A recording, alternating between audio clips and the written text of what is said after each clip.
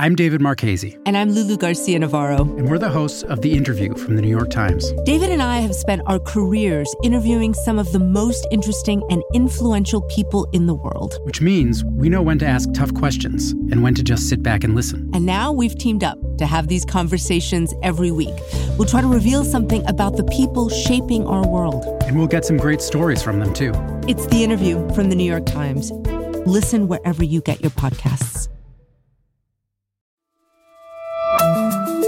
From the New York Times, I'm Michael Barbaro. It's Monday, July 8th. Here's what you need to know today.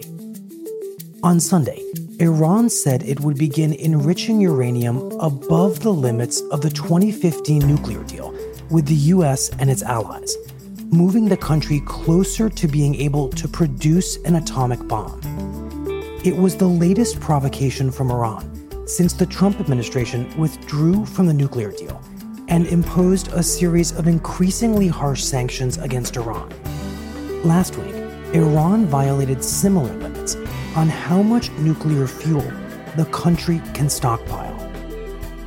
And now, was I wrong a few weeks ago to somehow give the impression to people that I was praising those men who I successfully opposed time and again? Well, yes, I was. I regret it. Former Vice President Joe Biden has apologized for remarks in which he fondly recalled working with senators who supported segregation. And I'm sorry for any of the pain or misconception they may have caused anybody.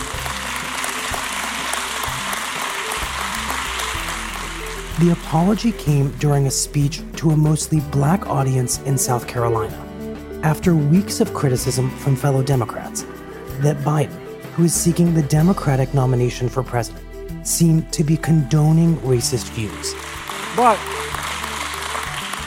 should that misstep define 50 years of my record for fighting for civil rights, racial justice in this country? I hope not. I don't think so. Biden had resisted apologizing for the remarks, but changed his mind after being confronted about his record on race by Senator Kamala Harris during the first Democratic debate. That just isn't an honest assessment of my record. And I'm going to let my record and my character stand for itself and not be distorted or smeared. Finally, Rose up the middle, looking, cutting, shooting, go! Bravo to another U.S.